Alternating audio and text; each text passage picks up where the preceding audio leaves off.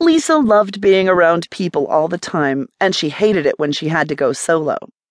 She hated it especially when she had to go on a business trip or just to go explore another town. She loved the theater and the arts, and on the weekend she had the opportunity to go to a play in a nearby town. She had to take the one train to a point and transfer to another to get to the town.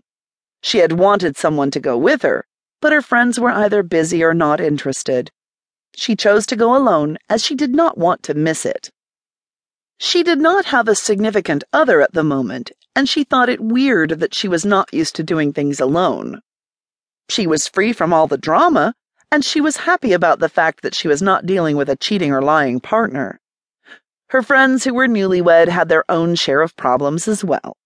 She enjoyed not having that drama indeed, but it was bittersweet, as she wanted the companionship, especially when she was traveling. Finally, she was at her destination, and she went to the hotel to check in. The receptionist greeted her warmly and asked her name. "Welcome to the Pelican. Are you staying with us this evening?" He smiled at her. "Yes, Lisa Montenegro checking in." She looked at him briefly, keeping things as impersonal as possible.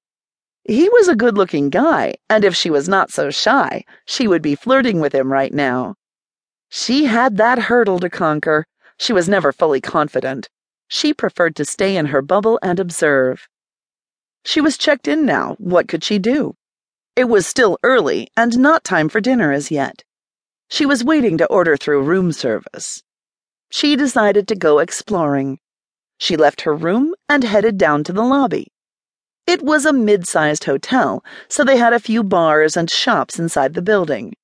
She wandered around doing some window shopping, and then she realized that she was close to a bar. She went in and took a seat near the window. She had bought a magazine in one of the shops, and she was soon so engrossed in reading that she was not aware that someone was watching her. Only a few other people were in the bar at that hour, a couple, the bartender, and another gentleman. The young man had been watching her for a while. He saw when she came in, and he had just been watching her while sipping his drink. She was not breathtakingly beautiful, and her outfit did nothing to complement her figure, but there was something about her that intrigued him.